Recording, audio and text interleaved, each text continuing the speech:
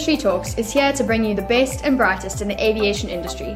We will be speaking with industry experts on a wide range of topics, from career successes to career changes. The aviation industry is on the rise, and we're here to help you navigate through these unexpected times.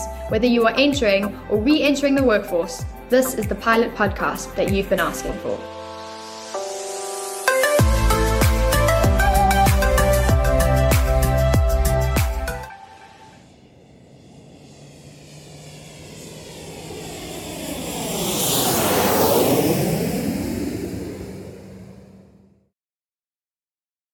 Joining us for today's episode is Maximilian Berger. Max is founder of aviationfly.com and aviation market intelligence platform AFM.aero. Max is unique to the show in that he's the first guest we've had who isn't a professional pilot by trade, but instead comes from an engineering and venture capitalist background. During this episode, Max details how he got involved in the industry, offers his thoughts around the impact of COVID on aviation training infrastructure, and what the data is saying around the future availability of pilots in a post-COVID world. What really makes the show a great listen is how Max unpacks the data his team has gathered on the aviation training industry in particular, and what the potential impact of the data may be on the future of airline crew demands, as well as how operators may find themselves needing to adapt to meet their crewing needs in the future. As always, we hope you enjoy the show.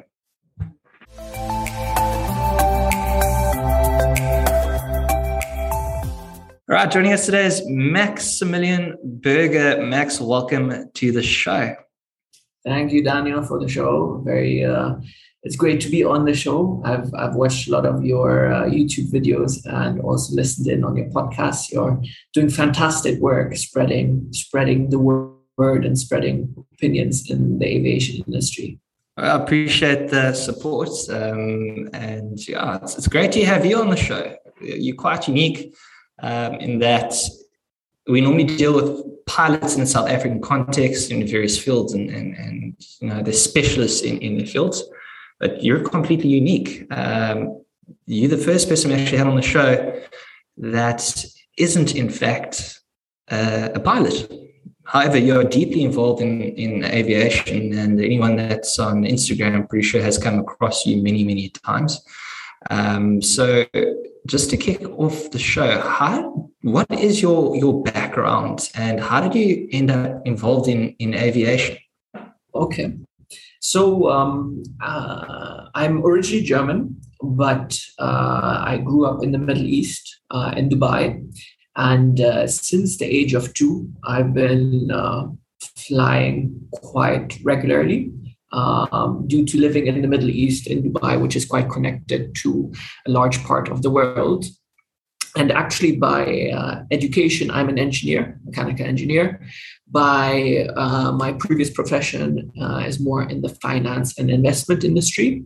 So I worked for private equity firms, investment banks, and I got exposure to the aviation industry starting 2014, 2015. I joined a fantastic investment organization, which had a portfolio of companies in the aviation training space.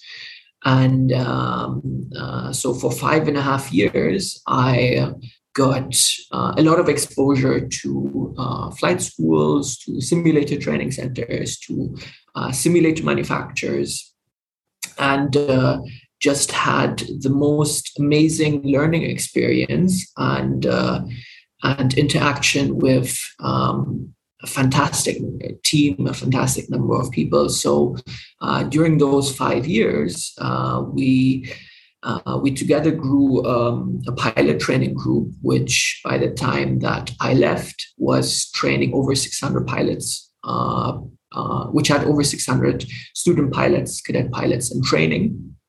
And it included the second largest MPL program in the world, one of the most successful academies, pilot training academies in the Middle East, and then also the largest pilot training organization in Southeast Asia, located in the Philippines. So over those 5.5 years, I got so ingrained into the aviation industry, even though I'm not a pilot. I have to admit, I've only ever been around like 15 or 20 minutes in a full flight simulator. So I haven't even been in a single engine aircraft yet.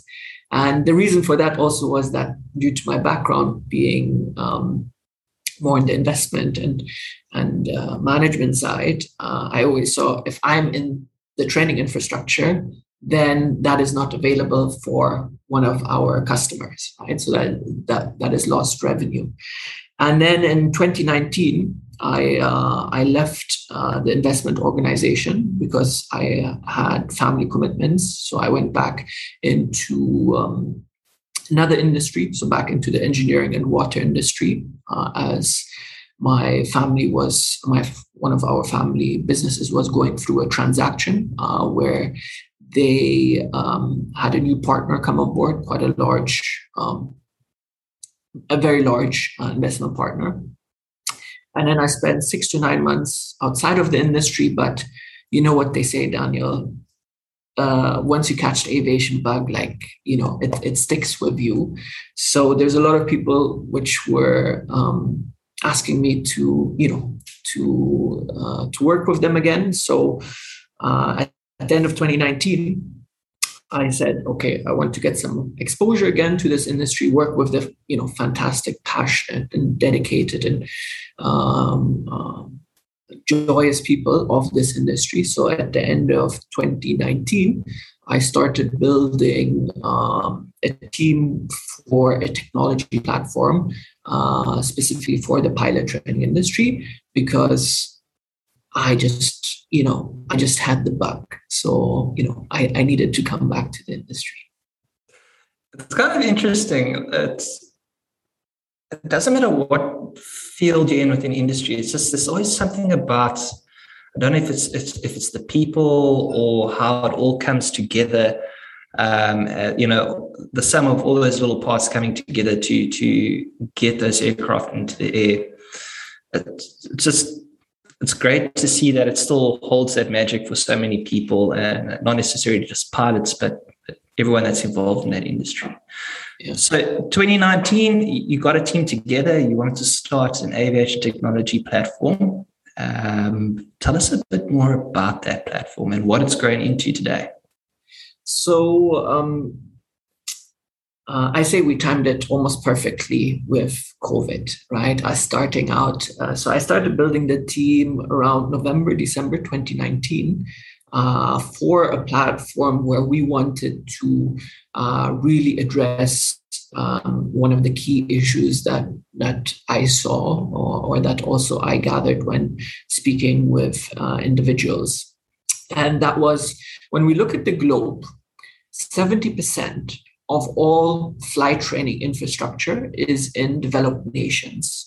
So in 2020, we had around 3,277 flight schools and flying clubs around the world. And 70% of those are in developed nations, or what is referred to as developed nations. But globally, 87% of the world's population does not live in developed nations.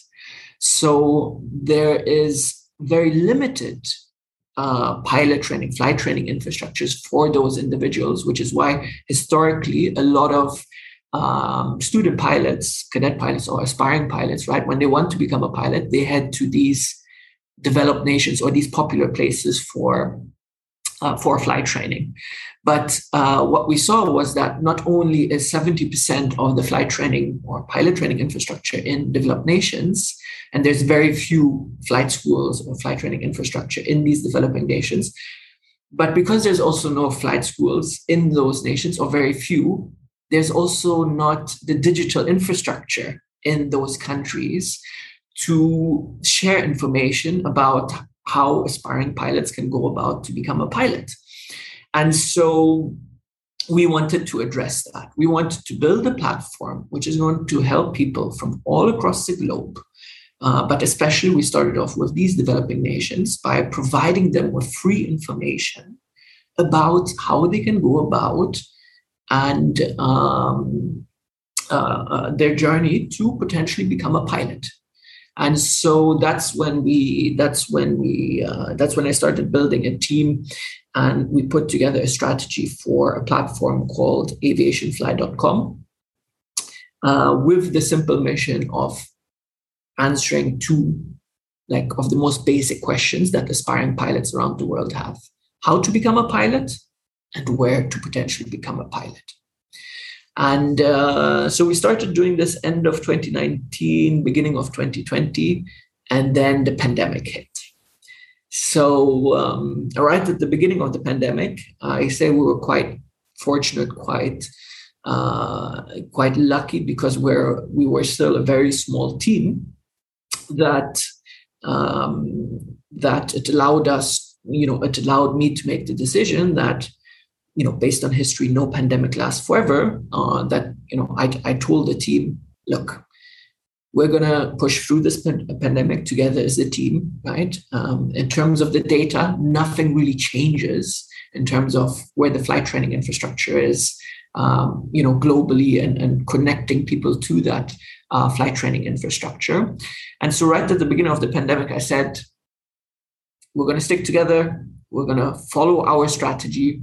We'll adjust and we'll adapt slightly, right? Because at the end of the day, we're still a business. And I can really proudly say that now, 1.5 years later, aviationfly.com is in a really fantastic position. So we get approximately 80,000 views per month on the platform from all over the world. We have over 40,000 aspiring pilots which have registered with our website. Which really, see a lot of great content on it. We have doubled our team size, which is really fantastic. We're located around the world, so we're still working quite remotely. And we followed through with our strategy and our vision, and we've had quite a few successes. Hasn't been easy, but we've stuck together as a team, and especially also during that time, I think COVID has allowed us to adapt quite significantly. So over the past 1.5 years, we've used any available free resources to help the pilot training community, so the pilot training industry community, so connecting individuals and also pilots who were out of work. So in April 2020, I made the commitment to use my LinkedIn presence to put a spotlight on all the positive things which were happening in this industry, because globally the aviation media was flooded with negative news. And I made that commitment at April 2020 to just put a spotlight on the positive things happening within that industry. And I spent hundreds, if not thousands of hours kind of looking for all these positive things happening within the industry and sharing them through my LinkedIn. And it seems to have, assisted or touched a lot of people. So over the past year, I've now grown to over 15,000 followers, specifically from the pilot training and aviation industry, who follow the content that I share on LinkedIn. And even the reach is crazy. So last month I've had 1.8 million views on the content that I've shared.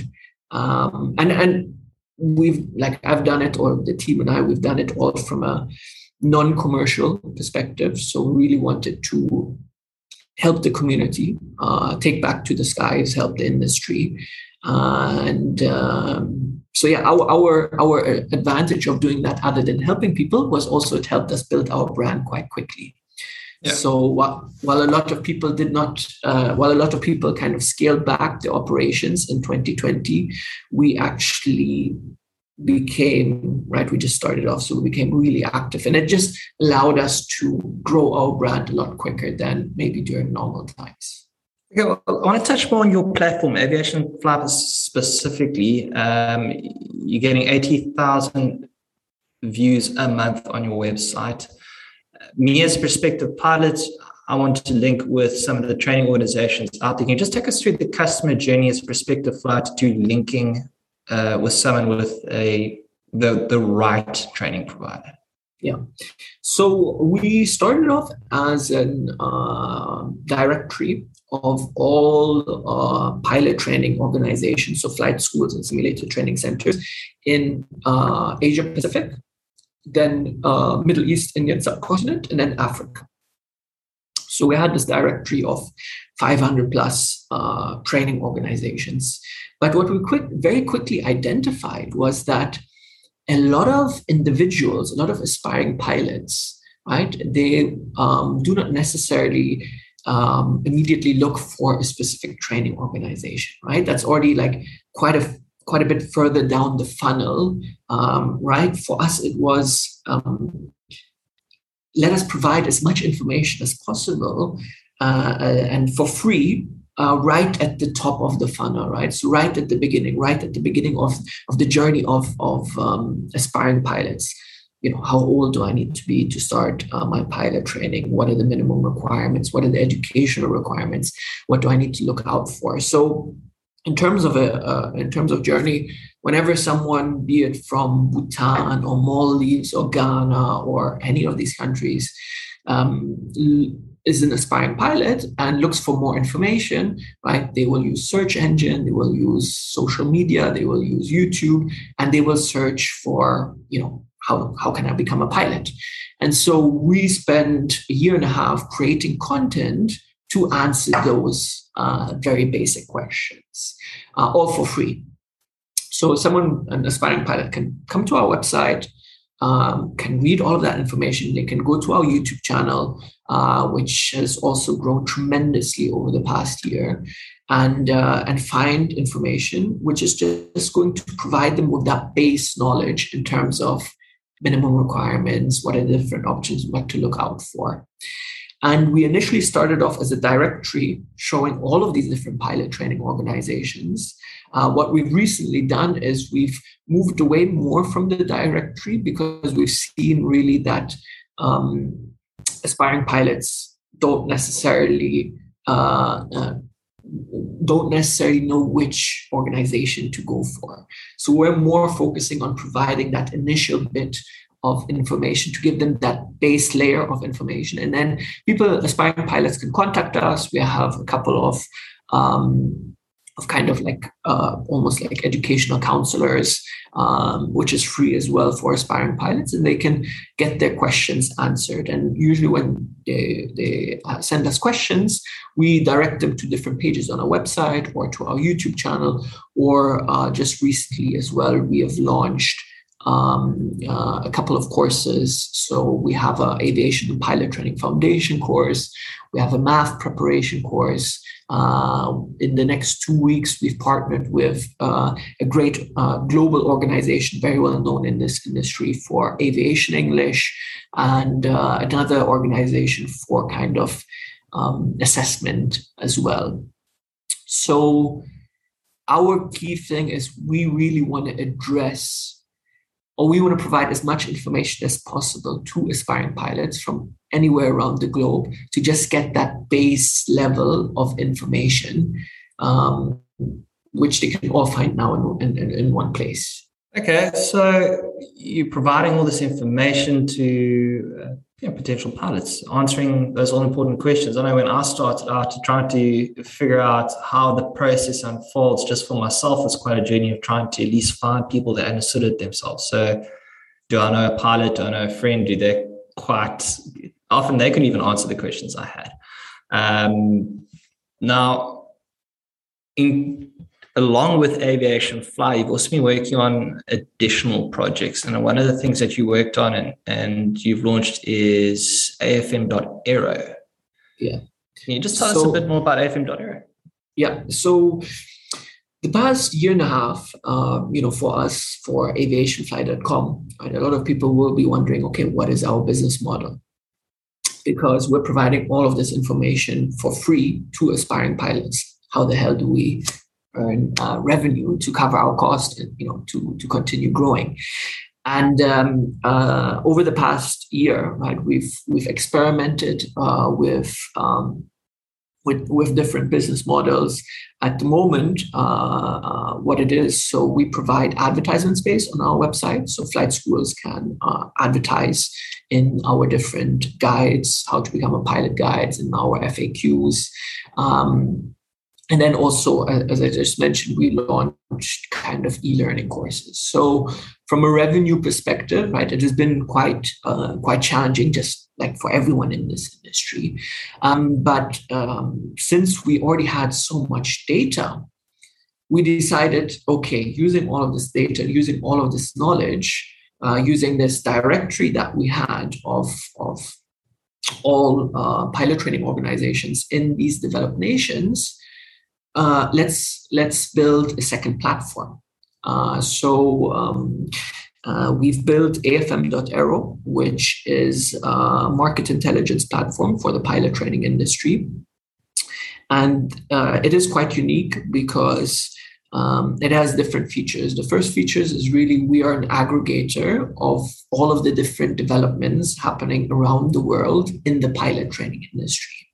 So be it if it's an airline which is hiring, be it a flight school which is ordering more aircraft to grow, any of these things we're looking to have on our platform to share with the wider pilot training community. And then the second feature of that platform is really over the past year and a half, we've expanded the directory of pilot training organizations that we have in our database. Whereas right now we have, which is to my knowledge, the most comprehensive global database of the pilot training infrastructure. So we have a fantastic overview of what the global pilot training infrastructure looks like. And we're tracking this on a year-by-year basis. So we can also see what the effect is going to be on COVID on that pilot training infrastructure. So the second platform that we've built is really more focused on the pilot training industry or people which are already within the aviation industry and kind of more interested in that pilot training component. But it follows the same vision and the same mission as Aviation Fly, which is to use the digital infrastructure to better connect the different pilot training industry or aviation ecosystem as stakeholders, similar to how aviation has connected the world.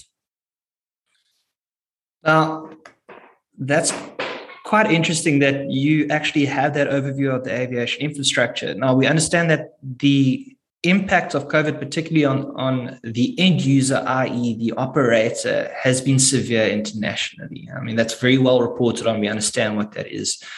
And having a look at the data that you have available to you, what are you seeing? What is the future of aviation going to look like? Or how is it going to evolve or unfold over the next 2 years? Yeah. So that's really an excellent question. And then Daniel, I think a lot of the attention from kind of the general public or the media's perspective is really around the pilot demand, right? So over the past year and a half, we've seen so many great pilots lose their job, lose their source of income as there were travel restrictions in place, as the airlines had to let so many pilots go. And that is very widely publicized. What we specifically take a look at, and we've taken a look at now over the past year and a half, is not only the pilot demand side, but the pilot supply side. So looking at the global pilot training infrastructure and how COVID has affected that. Now, because the majority of the global pilot training infrastructure is relatively small players, it is quite difficult to keep a track of what's happening in that part of the industry. So when we look at it from a global perspective, which is something that we've been able to do, so right down from tracking schools and what's happening in Canada and US, North America, down to all the way to what's happening in New Zealand, we see a number of key trends. Going into the pandemic, 70% of the world's flight training infrastructure has been in developed nations, right? So even before the pandemic, so much of the flight or pilot training infrastructure was in all these developed nations, whereas in, Southeast Asia, Africa, Middle East, Indian subcontinent, you have not as many flight schools per capita as you have in North America, South Africa, the global popular pilot training destinations. And the key thing that we're seeing is that the pandemic has had a really devastating effect on the global flight training infrastructure. So to give you most probably a great example, which has also been heavily publicized, is the reduction of the flight training infrastructure in New Zealand. Before the pandemic, New Zealand was one of the globally most popular places for pilot training. But New Zealand has a relatively small population. So the majority of their pilot training was international students, right? So they were training a lot of Indian students, a lot of Vietnamese students, a lot of students from the whole Southeast Asia region. Now, with COVID and with the travel restrictions in place, the schools over there, right, they still had students which enrolled in, let's say, February 2020. But then from March, April 2020, suddenly the borders were closed. So some of the students went back to their home countries, right, to their families. Some stayed and continued the training. But in the case of New Zealand, the borders still remain closed. So you have 1.5 years where students, the majority of students in these pilot training organizations has already finished training. The local demand for pilots is relatively small. So what happens to that flight training infrastructure? What happens to all these flight schools? They at the end of the day, they are a business, and in most cases, some of them are government owned. And so what has happened in New Zealand, and this is very widely publicized, people can Google this, is you have a 60 to 70% reduction in flight training infrastructure. So one of the most publicized examples is L3, which is a global pilot training group. They had a very large school in New Zealand. Their capacity to train was more than 200 pilots a year. And they shut down, I think it was in around January, February this year. And because it's just not sustainable. How can you keep flight instructors employed, right, if you don't have any students? So in New Zealand, you have 60 to 70% reduction in flight training infrastructure. When you look at Australia was one of the most popular places for flight training for Chinese airlines. Right? They had a number of schools training hundreds and hundreds of Chinese new student pilots for China every year. Travel restrictions are in place. What happens to these schools? They all stopped operations. Some of them were sold. Some of them were just shut down. So Australia, you had a huge reduction in flight training infrastructure. When we look at Southeast Asia, you've got some countries which are still in lockdown. So at the beginning, these countries already didn't have a lot of flight training infrastructure to begin with. And then you add on top of that the pandemic, right, which has lockdowns. People are not even able to travel within the country. You've got the airlines, which are letting go of all their pilots. So what happens to those schools which are there in the existing countries? Once again, as a business, it's not possible to sustain. So a lot of them close down. But none of this is really publicized because no one does a press release when a flight school shuts down, unless they're of significant size, because then the media finds out because it has an economic impact. So in so many parts around the world, outside of the US, outside of some of these Western nations, you also didn't have the government, which kind of stepped in and provided support packages to the private sector. So once again, that's another reason as to why flight schools in so many regions around the world have not only been affected, had not only started off with less training infrastructure than the country needs. But COVID has really not allowed them to run sustainably, and a lot of that training infrastructure has shut down. And this is something which is not looked at globally, or I haven't come across it really anywhere globally. But this is something which is going to affect the world in a huge way over the next few years, because everyone is focused on, okay, when will the airlines recover, right? And the thing is, airlines are so big that they also got a lot of government support, not only in the West, but all of, in a large number of countries across the world. But once airlines do recover, what about the pilot training infrastructure, right? Because that has significantly reduced. Whereas before the pandemic, maybe globally around the world, 20 to 30,000 new pilots were trained, right? You now have maybe training infrastructure, which will train maybe half of that. And you might ask the question, okay, but once there's the demand, won't these flight schools very quickly, open up again? The thing is, most flight schools around the world, if you look at their profile before the pandemic, quite a few of them, or a very large number of them, were owned by either airline pilots or retired airline pilots. Now, these individuals were also some of the most affected people in the pandemic, because their main source of income was significantly reduced, or they've lost it, entirely.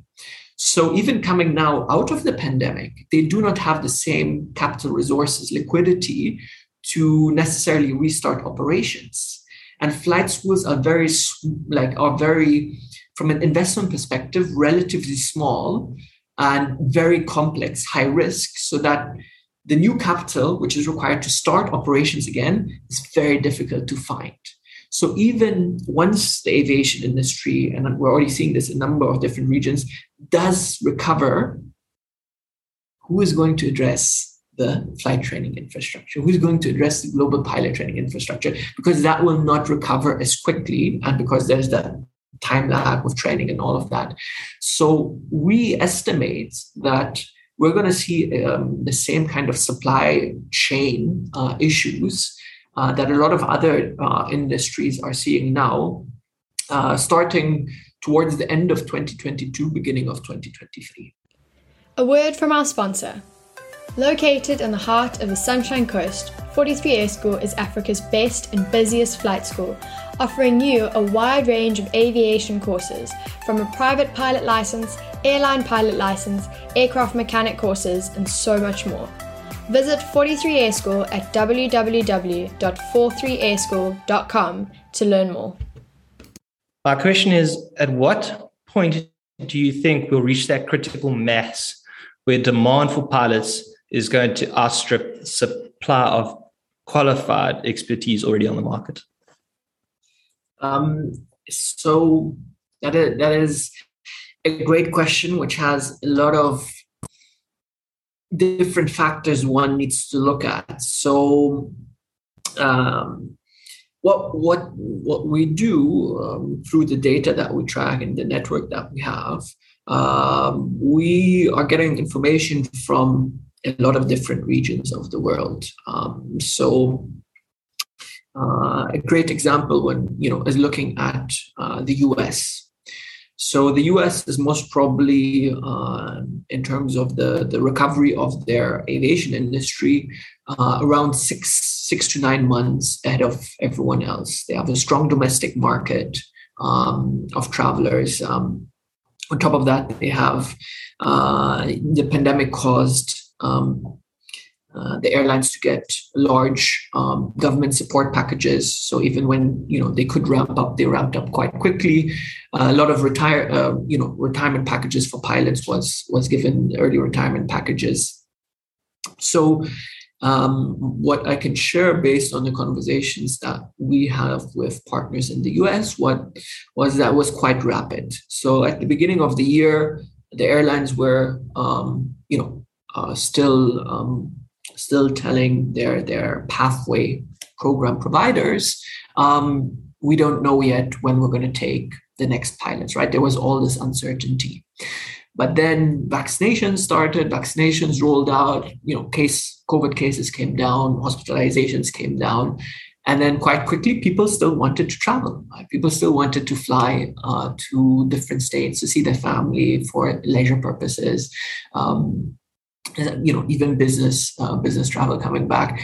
And so around February, a number of the airlines told pilot training providers, we're not sure yet, to suddenly in April when they said, okay, actually, we will need each and every one of your pilots to a point where we're at now, where airlines in the US are offering very large incentive packages for individuals to become pilots. So that's on the flight training side. On the simulator training side, right? The thing for the airlines in the US was, okay, we have all these pilots still, which are, let's say, on leave without pay or are not flying at the moment, but they're still in as part of their organization. So over there, it was also, okay, how many do we need to before February, how many do we need to keep our operations, to keep our routes where there's demand operational? And then suddenly, as case number fell, as people wanted to travel, it was, okay, how do we put everyone back into the simulator? How do we get them current as quickly as possible? Now, the thing is, in the US, the airlines got a lot of government support. So around the beginning of the year, you saw the huge surge in the demand for simulator training infrastructure and simulator training, which is still ongoing until now. And for the new first officers for the Pathway program, it is ramping up on a month-by-month basis. Now, if we take that same model and we look at it globally in terms of, to answer the question that you asked, when is that point being met between when does the demand outstrip the supply? I can only speculate, but the conversations that I have with a lot of very senior people within the industry, both at the airlines and at the different simulator training centers and training organizations, is right now, if you go to an airline and you go to an HR department in a country where, let's say, the recovery is not really that far, that there's not really that sustained recovery as, let's say, the US or some other countries, you go to the airline HR department and they will say, we've got 6,000 pilot CVs that we're sitting on. Okay, so we have more applicants than we can possibly ever need. But then you go to another airline in the same country and you ask them the same question, and they will tell you, "Oh, we've got 6,000 CVs. We are going to be fine for the years to come." Sure. And I'm just taking the 6,000 numbers as an arbitrary number. But what has been seen in the US, and the same thing is happening now in the Middle East as well, is the airlines have realized they're all sitting on the same stack of applicants. So once the recovery does take place, let's say I'm here in the Middle East, one big airline will suddenly, call back, let's say 200, 300 pilots. That stack of, let's say 6,000 applicants, suddenly for everyone becomes smaller by 200, 300 pilots. Then the other airline takes 200, 300. So that stack goes down relatively quickly. And the thing is, once travel restrictions are lifted in a certain region or in a certain country, all the airlines are, want to recover at the same speed if they have the funds and the liquidity and all of that. So very quickly that stack goes down, and no one really knows in the industry how many pilots have left this profession. So if we had 100% of pilots before, what is it right now, and how many, it's obviously going to be lower, and how many of that lower number are still going to come back? So even if now the industry recovers to 100%, is there going to be enough pilots? Well, I think we know the answer to that. People do want to travel. It's a very competitive market, and there is that pent-up post-COVID demand. People have been locked in one place, one region for so long. They want to escape and get away. So there is that pent-up travel demand as well. So if you had to bring all the pilots back today, would there be enough? I couldn't say, but my gut feeling is telling me definitely not. But this is quite a complicated question, because for the past year and a half, I've been sharing as much information as I can to help the community through my LinkedIn. And every time I shared something which is, not from me, but I'm sharing information which is coming from an airline or an OEM or, from let's say, a regulatory body. And it even mentions anything in regards to a pilot shortage. There's a lot of pilots out there, unemployed pilots, which are very furious, when anything is mentioned around the pilot shortage. So if one was to ask me today, is there enough pilots to meet the requirement, to meet all of to meet the demand of the airlines? Absolutely, there is. Mm-hmm. But the thing is, are those enough pilots which have the right qualification that the airline wants? And are those also pilots which will accept the new terms and conditions of the airlines? So, and when looking at both these different factors, then depending on the different region of the world, we will most probably start seeing a disconnect, which is just going to grow the more the aviation industry recovers, the more the airlines recover. So it's a very tricky subject. So I personally believe there are enough pilots out there to fill whatever demand the airlines have, but do they have the right qualification? Will they accept the new terms and conditions of a lot of the different airlines? And regionally, right, do they have the right to work in that country? And, with the unions and the governments and all of that, that's where more and more the disconnect starts happening. Let's touch on that. Do you have the right to live and work? Something that limits movements of pilots around the world. You had the expertise of Boeing as a Boeing, no matter where you go. However, if you're sitting in a country with, let's say South Africa has an excess of airline pilots right now. A lot of people they go from their previous operators abroad in the Middle East or the Asia Pacific region. They've come back home, very experienced, qualified individuals. In a country where there's a massive surplus of pilots, also the local operators have taken a massive knock. SAAs just resumed operations at a fraction of what it was. One or two carriers are still trying to recover from the effects of the pandemic. There's just not enough jobs to go around. However, there is a demand elsewhere, particularly the United States. How much of a role do you think the right to live and work is going to play in the future of aviation? Are we going to be seeing more opportunities for pilots to be employed in regions where they otherwise previously may not have had access based on their nationality? So I think I want to give two kind of specific examples around this, one being the US and one being the Middle East. Even before we touch upon the ability of individuals to work in those countries, I think it's important to note, okay, what happened right at the beginning of the pandemic? Right at the beginning of the pandemic, it is usually the expat pilots within an airline, which were the first on the list to be let go.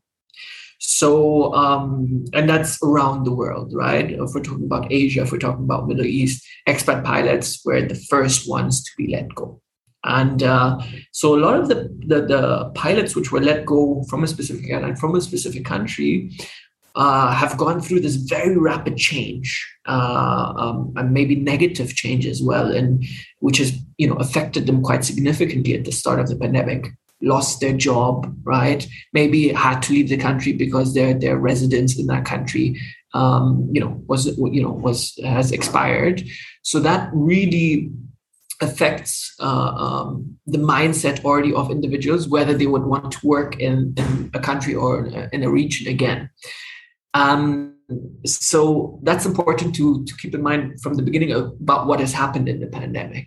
So now as we come out of it, we're starting to see certain countries, the US being one of them, having this huge requirement for huge demand for pilots.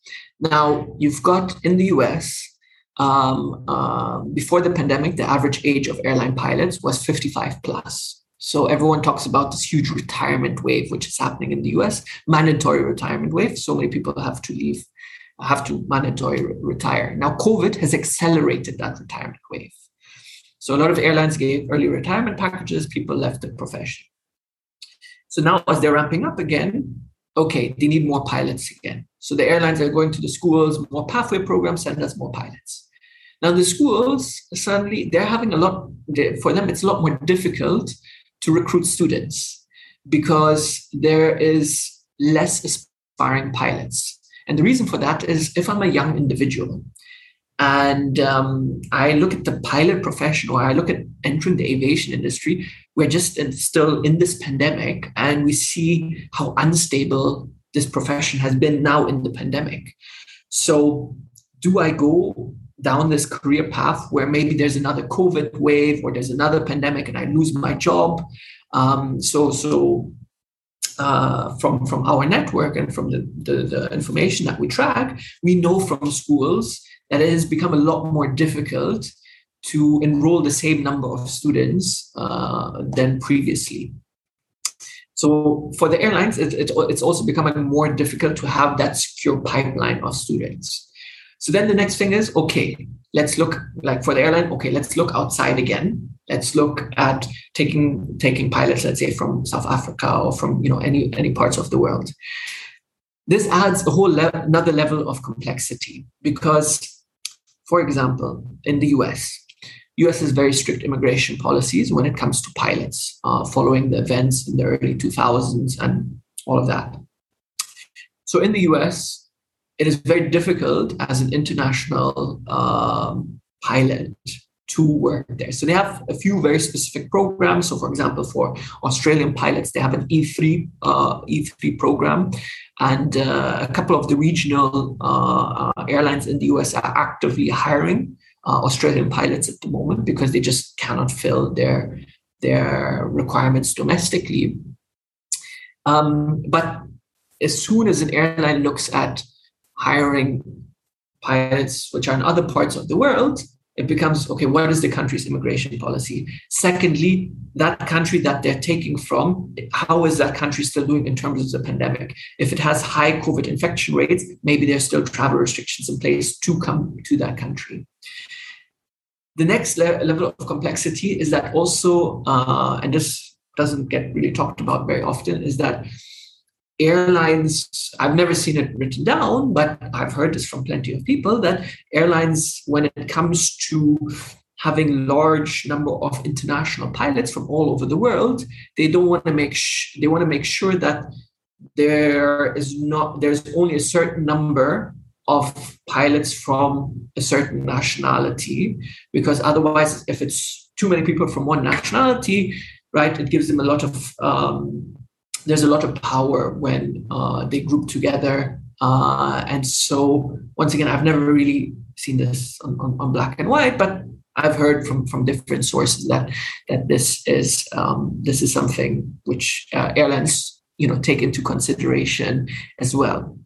So when we look at pilots being able, having the right to live and work in different countries to get a job again, these are all different things to take into account. What I personally think is going to happen now in 2022 onwards is that in a lot of countries, a lot of airlines will go through their CV stack. And we personally estimate this to take all of 2022, right? So they will rehire whoever is already in their CV stack, who maybe they had previously, who is accepting the terms and conditions. And then following that, I think airlines, especially in countries which are further along the recovery, if they cannot source enough pilots locally, are going to go to the countries where the pandemic has been ravaging for longer, and they're going to start extracting pilots from there.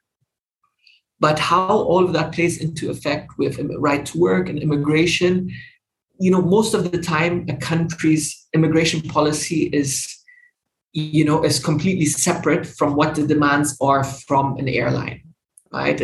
They're looking at it from a much wider angle. So it's going to be very, very interesting. I think the key thing I really want to recommend to anyone listening is during this pandemic, I've really seen the advantage of information and of the sharing of information in this industry. One absolutely great source for this is LinkedIn. So for any pilots which are out there, for any individuals in the aviation industry, to utilize LinkedIn and to utilize these available online resources as much as possible to find opportunities, to see, okay, what are the different dynamics in different countries, because it just provides those individuals with a much better overview of what's happening in the industry, rather than sending CVs to a specific airline, because you never know, opportunities might crop up in a country one is never expecting. So as a interesting example is Vietnam. Vietnam has continued to hire foreign pilots, even when they're in lockdown right now, simply because their domestic pilot training infrastructure is just not there, is just not developed to support the requirements of operators. Based on the data that you've seen, you mentioned Vietnam still hiring. There's been a lot of talk about the growth in the Asia Pacific region in the coming years. There's going to be a great demand for pilots. Well, for a great demand for people to travel and a great demand for pilots. Now, as you mentioned, Australia had a massive training capacity supplying pilots to that region specifically. As expat pilots looking to re-enter into the market, where do you envision the greatest demand for expat pilots would be? What specific region are you seeing as having the greatest amount of growth? So I think Asia Pacific is not going to come back as quickly as other regions of the world, because the vaccination rollouts are slower. Lockdowns there have been longer. So Asia Pacific is definitely going to take quite a bit of time to come back. But once it does come back, because there's not enough local training infrastructure in a lot of different countries, there's going to be the need for expat pilots. For 2022, and this is just my personal prediction, and I also have to mention that I am based in Dubai, so my main residence is in Dubai in the UAE. So maybe this will also come across as maybe more biased due to a lot of the data that I get being from where I am located. But if we look at it historically, be it South African pilots or be it international pilots, right? The Middle East has always been a strong, and I don't know how to utilize, maybe strong is maybe not the right word to use, but the Middle East carriers and operators have always had a dependence on expat pilots, on international pilots, because the pilot training infrastructure also in these countries does not, meet the requirements yet, or meet the growth of the operators here. I think for 2022, the US is going to have a huge demand for pilots. But unfortunately, the immigration policies over there are going to make it fairly difficult for international pilots to find roles or jobs there. Europe is quite interesting. The recovery there is going to be slower than in the US.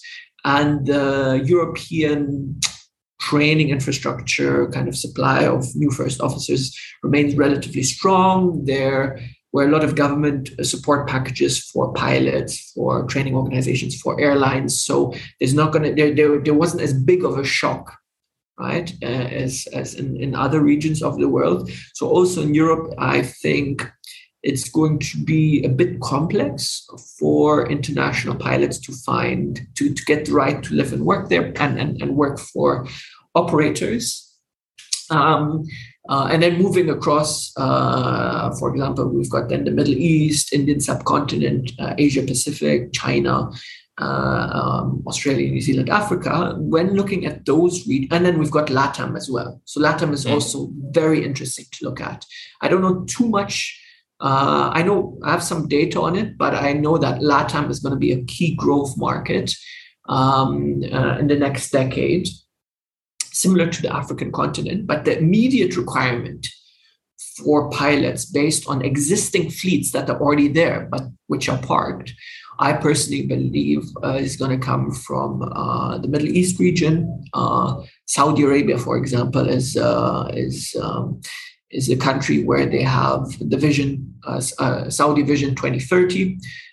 Aviation is one of the top three priority sectors. The different airlines have a lot of aircraft coming in. How much of that can be staffed by the local market will remain to be seen. You've got Qatar Airways, right, which has also got a huge order book. You've got the UAE carriers, Emirates, Fly Dubai, Air Arabia, Etihad, which are all ramping up. So with them, I see more of a requirement already coming in 2022. Just so you know, just so that everyone who's listening knows, the Middle East carriers, they've kind of looked at what happened in the US. And even though they most probably have very huge stacks of CVs, you've got Middle Eastern airlines such as Emirates, where already on their website, they have listed that if you are a pilot and if you're looking for work, you can register with them, right? So they've moved from "we're not hiring" to "please register your interest." And if we look at some of the publicly available or publicly announced information, Emirates is already back hiring 3,000 cabin crew, right? So that's excellent, right? And as they're staffing up, cabin crew and all of these other roles, for sure they're also staffing up pilots. Now, then for the next six to 9 months, right? They have all of their pilots that they previously had, which they're going to check. Do you want to come back? Do you want to come work for us? Once they go through that, now they've already, since a couple of months, put this register your interest, so people can submit the application. And maybe this is also quite unique to the Middle East, but vaccination rates have been extremely high. So here in the UAE, 100% of the eligible population is vaccinated.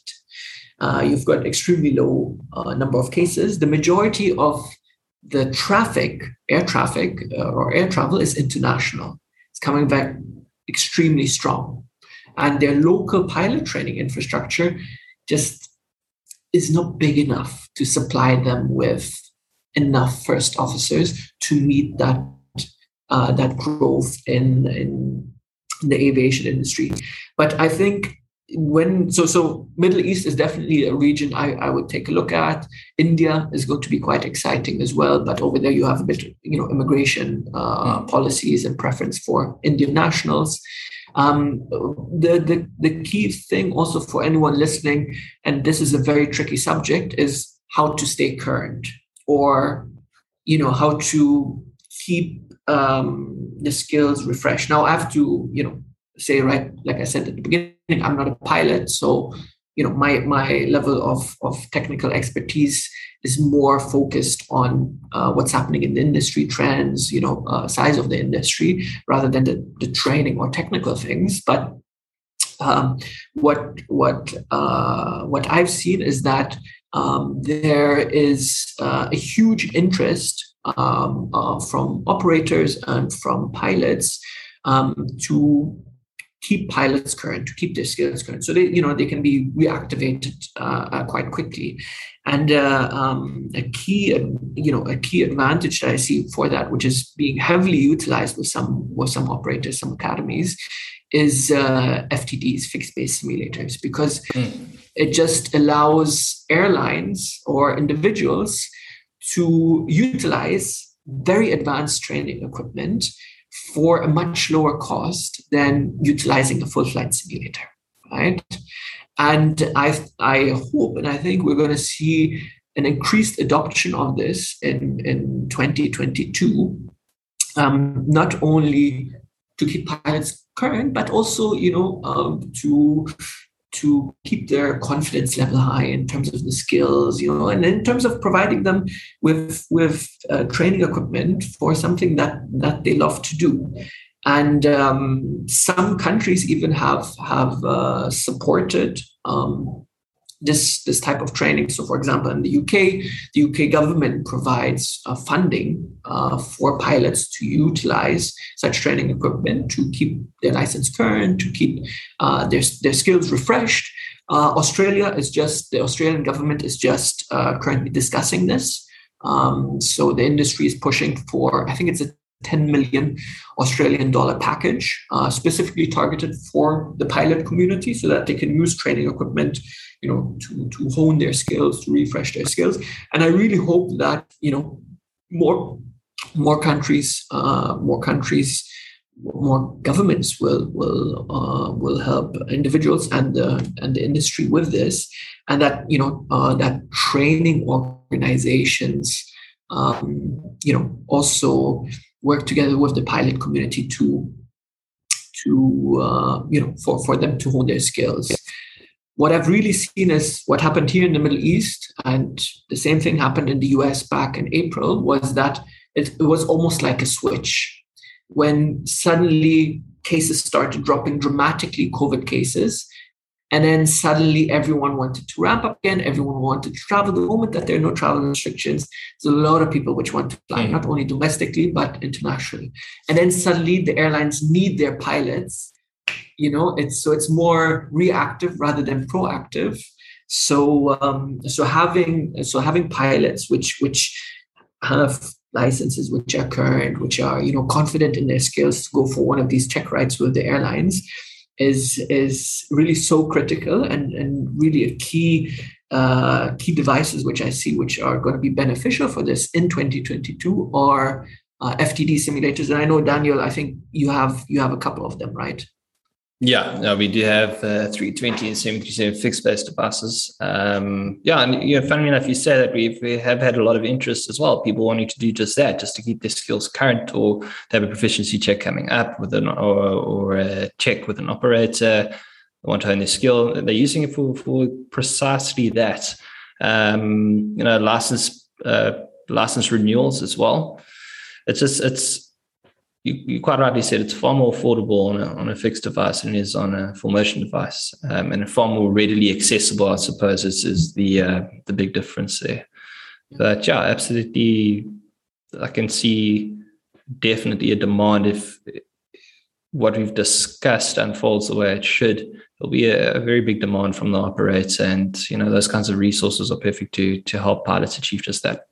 Yeah, and I think if the pilot community in different countries can come together and kind of take the playbook that the UK has and that Australia is currently discussing, and then go to the government, right? Like, let's say the pilot community together with the training academies which have the equipment, right? And maybe the operator, right? They group together, they go to the government and they say, look, this is what the UK has done. This is what Australia has done. This is what all these different countries have done, but I'm giving these two as great examples, to then get the government to support this, the cost component of this.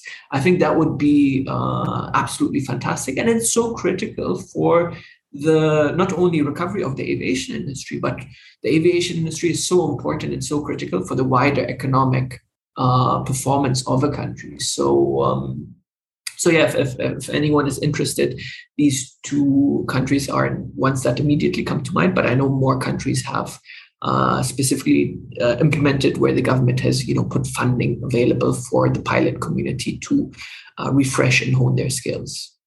Yeah, it's a great initiative. And I'm pretty sure it might have crossed one or two people's minds, but no one's really speaking about it. But a great initiative no matter where you are in the world, really, to just get everyone together, because the demand is increasing, and you're quite right. A large portion of the economy depends on air travel, not just in terms of tourism, business travel, but also, as we've seen with the pandemic, freight and movement of freight internationally. It's critical to country's economic stability.